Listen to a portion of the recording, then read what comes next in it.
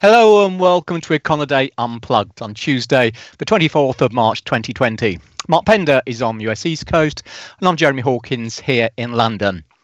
So as the efforts to contain the coronavirus become both more widespread and draconian, there's a couple of things the markets taught us last week about what happens when the chips are really down. Firstly, the dollar is still king. And secondly, as liquid as they might be, even government bonds can't always be trusted during a flight to safety. So where do we stand now? Well, at least 68 central banks have cut rates and an increasing number have turned on the quantitative easing taps, some about as far as they'll go. Collectively and crucially, as the demand for the currency took off last week, some have also provided a much needed boost to dollar liquidity through expanded swap lines. On the fiscal front, many governments have similarly set in train aggressive stimulus packages. Importantly, within this latter camp, US Congress has yet to agree on a suite of measures worth around $2 trillion. But from the way equities were performing as we record this podcast, hopes would seem to be high for some good news soon. In terms of the data, we're now starting to get some surveys of what's been happening to business activity this month, and they don't look pretty.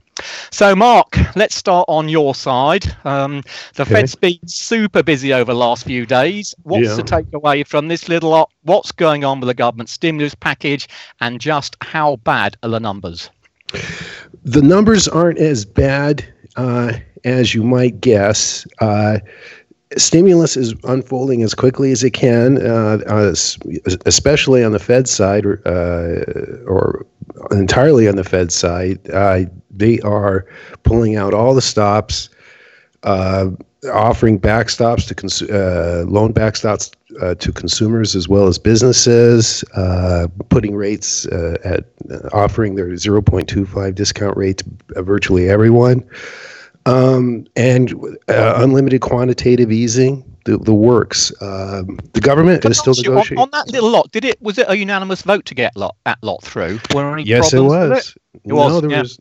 Yeah, no, it went right through. And the numbers have not been that devastatingly bad. We had the manufacturing PMI today. It came in at 49.2. That's not bad at all. That's almost like a normal number. Yeah. And but services are way down into the 30s. So it seems to be centered in the services sector. The virus hits, and you saw that also in Europe. We had the whole round of the PMIs coming through Europe. I'll let you get to that in a minute, but let me just first talk about the Richmond Fed. Now, this is a regional report. It came out of this morning as well, and it was at +2. And for this number to be at +2 is extraordinary. So they actually rose in the month. So what's going on in manufacturing? Why? Well, what made it go up? Well, delivery times are a positive in these composites. I'm not sure. Let me just check the Richmond. Hang on. I'm not sure what to back. Let me just backtrack on that 1 second here as I check Richmond. For instance, today's PMI for market economics, they throw in, apparently they made the note that the delivery time skewed the numbers higher. So what that means is delivery times in a normal economic situation, when they lengthen, that's a sign of congestion in the supply chain and a sign of demand. But it may not be a sign of demand at all. In this case, it could be dislocations tied to shortages having nothing to do with demand, or deliveries having to do with the virus. So that is one effect. Well, let me just see. The Richmond Fed is a composite of new order shipments and employment. Now, employment did fall very sharply in all these reports, by the way. So there is your indication. And let me just go right to what we're looking at here on Thursday with jobless claims. The market news, the Econoday consensus here is about 800,000 for initial claims. Initial claims had been at 200,000 going into this, a 50-year low, at a time when the labor market was twice the size as it was 50 years ago. So this will be a shocking number. And the things that we do, this economic news, this economic data, is going to be mirroring something that's going on with the medical data. It's been spiking, of course, with these virus situations. Well, economic data is going to be spiking as well, or dipping, or it'll be challenging our database as an aside. How to put some of these numbers in. We have to consider these things because these are going to be extraordinary numbers. It's going to hit with the jobless claim. So whether or not manufacturing is still on its feet despite all the restrictions, that's a curious possibility. But at the same time, employment does look like it's going to be tanking. So with that, let me pass it back on to you. Okay, let me ask you just a quick one before I go through the doom and gloom that is Europe.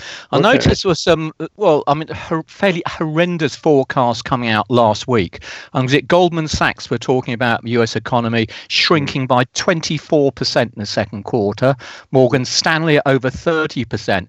And even James Bullard from the St. Louis regional Fed talking about a potential downturn as much as 50%. 50%, yeah. Do these numbers seem plausible, or is it just sort of sticking a finger in the air and seeing what you find? I think it's sticking a finger in the air. And in any case, even if they are plausible, they'll be reversed. If the Goldman Sachs, I believe the annual 2020 overall, they were looking at a 1% contraction, I think, something like that. Okay. A small contraction.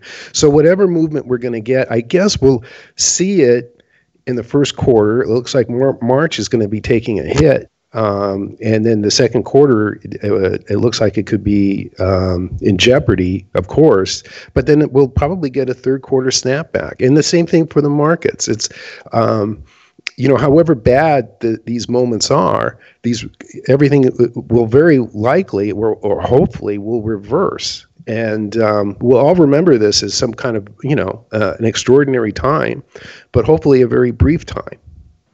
Well, here's hoping so, because certainly following from your side, Europe is definitely underperforming as we speak. So just to put a few numbers on it, we had our preliminary or flash purchasing managers reports for March out this morning.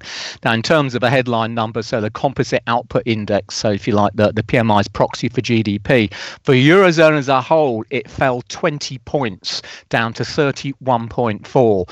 Now, that was both the steepest decline on record and also a new record low.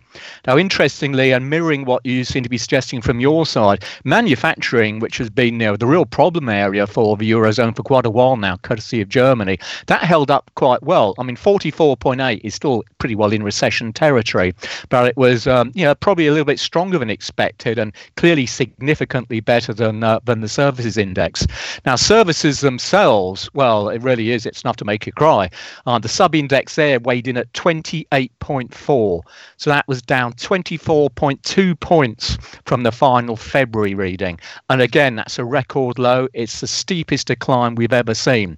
And just to really rub salt into the wound, from what the PMI survey found, it suggests that the rest of the Eurozone, so the smaller countries, actually performed even worse than what the headline figures were coming out the major countries. So, it's strictly speaking, it suggests that Eurozone quarterly growth is running at about -2%, so quarter on quarter.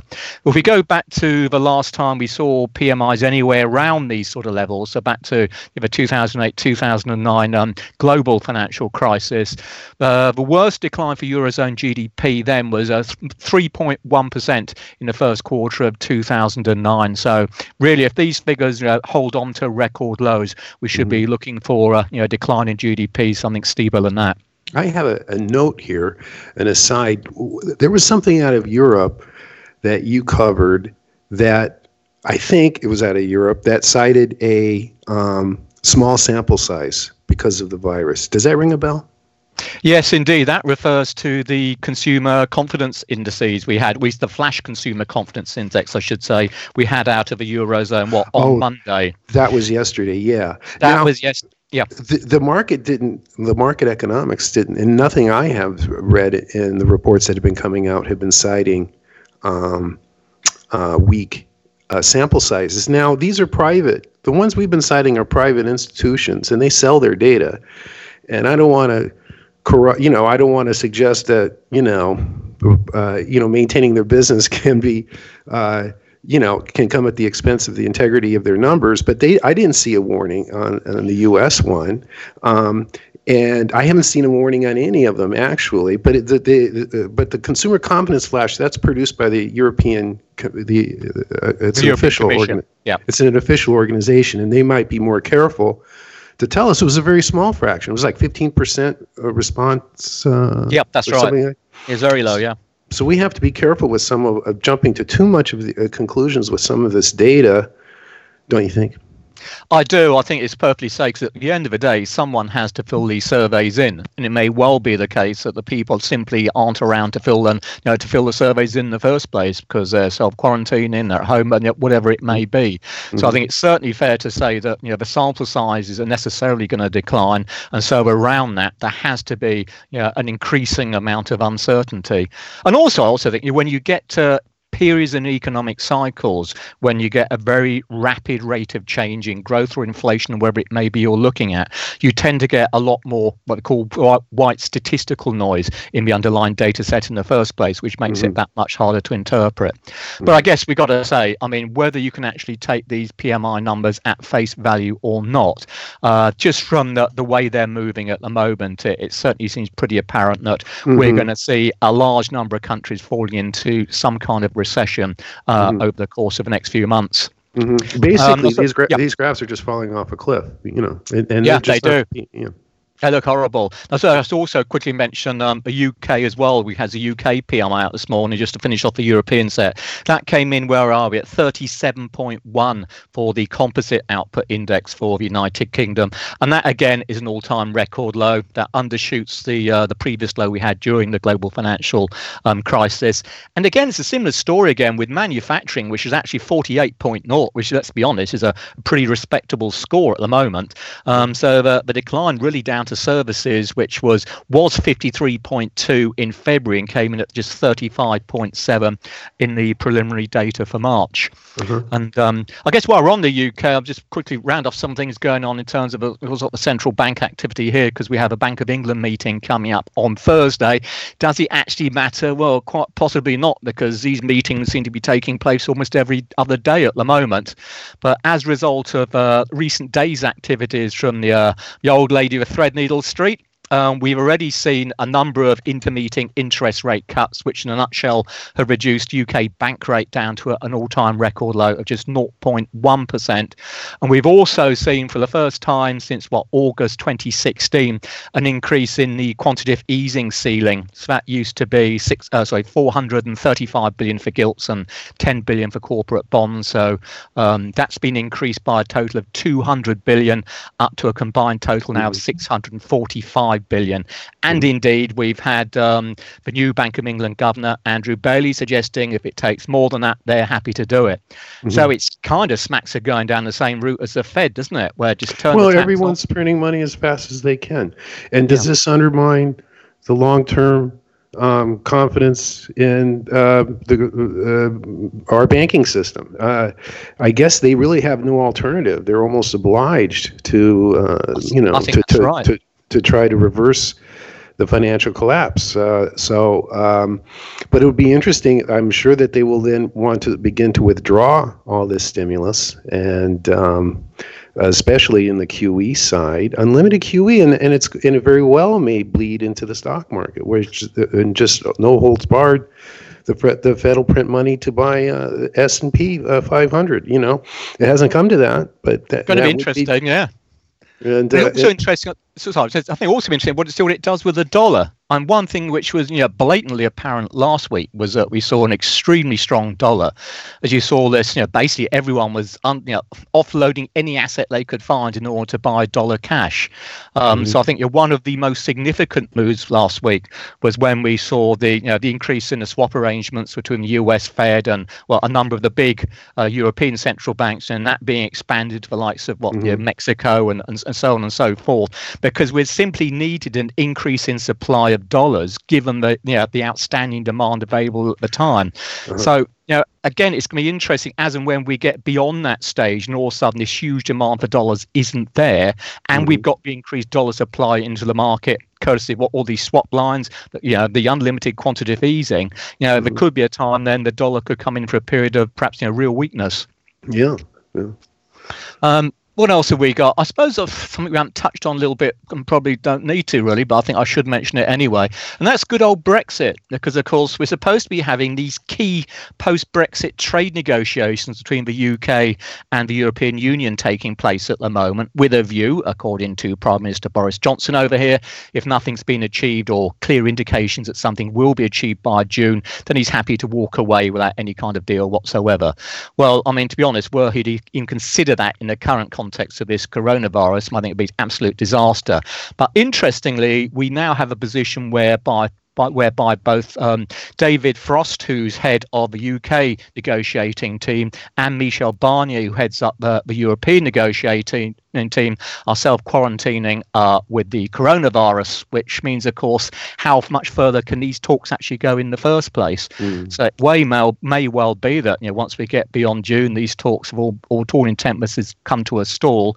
So Brexit, or at least the Brexit or post-Brexit transition period might actually have to be delayed. I must ask, Chris, going back, looking at somebody talked about monetary policy side, fiscal stimuluses, there's things that it's difficult always trying to get hold of the precise numbers on this.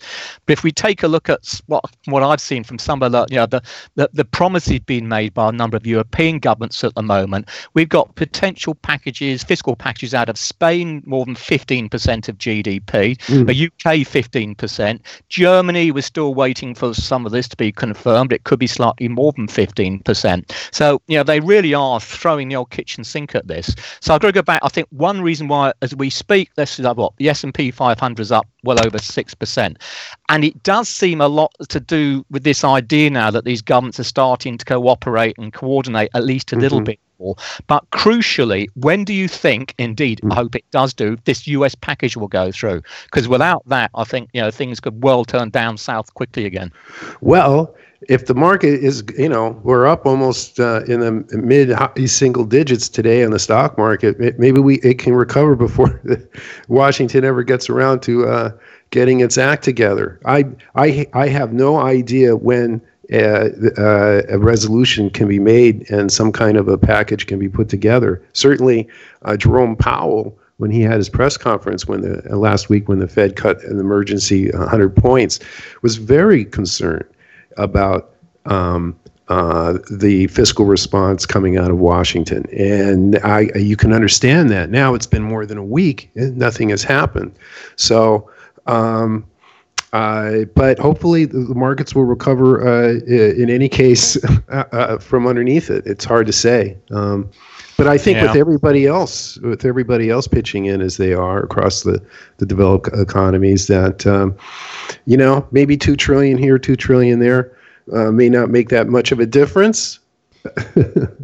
Nice idea. Although I do think personally, I think if we don't see the US do something, I've got this sense that market's going to start going down again. They've seen Europe come out now with some fairly big guns.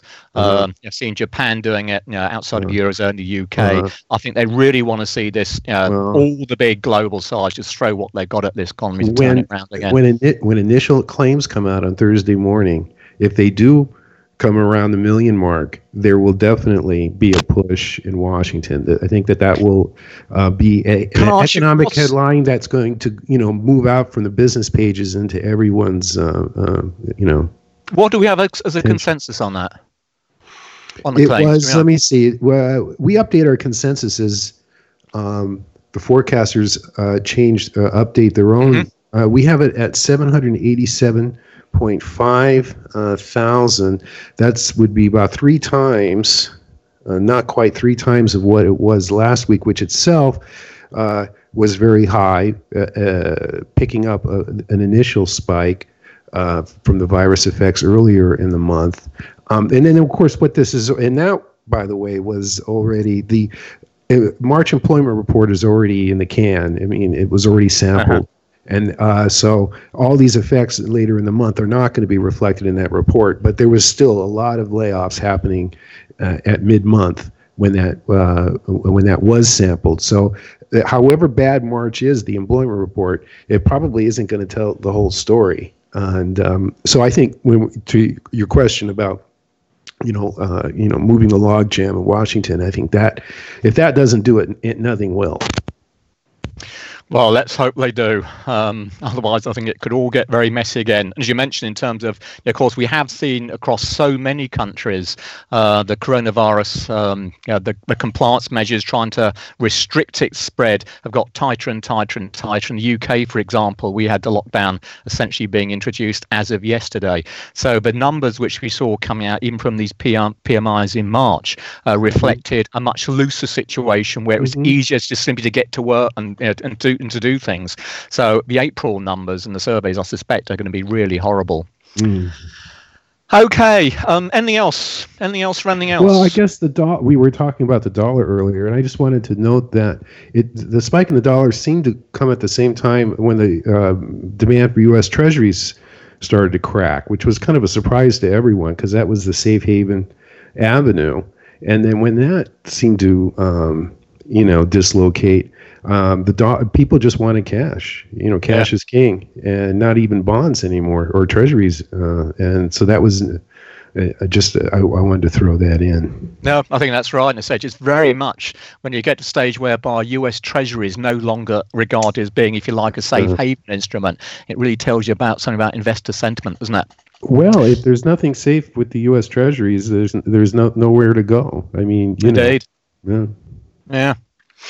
Okay, all right then. Let's call it a day for this week. So it may be early days, but notwithstanding what seems certain to be a string of awful numbers over the next couple of months or so, markets do seem to be at least doing a bit of bottom fishing at the moment. So let's hope so, because we do need some good news. Meantime, as always, keep an eye on Econoday's global economic calendar, updated 24 hours a day. On behalf of Mark and myself, thanks for listening, stay safe, and we'll be back next week. Bye for now.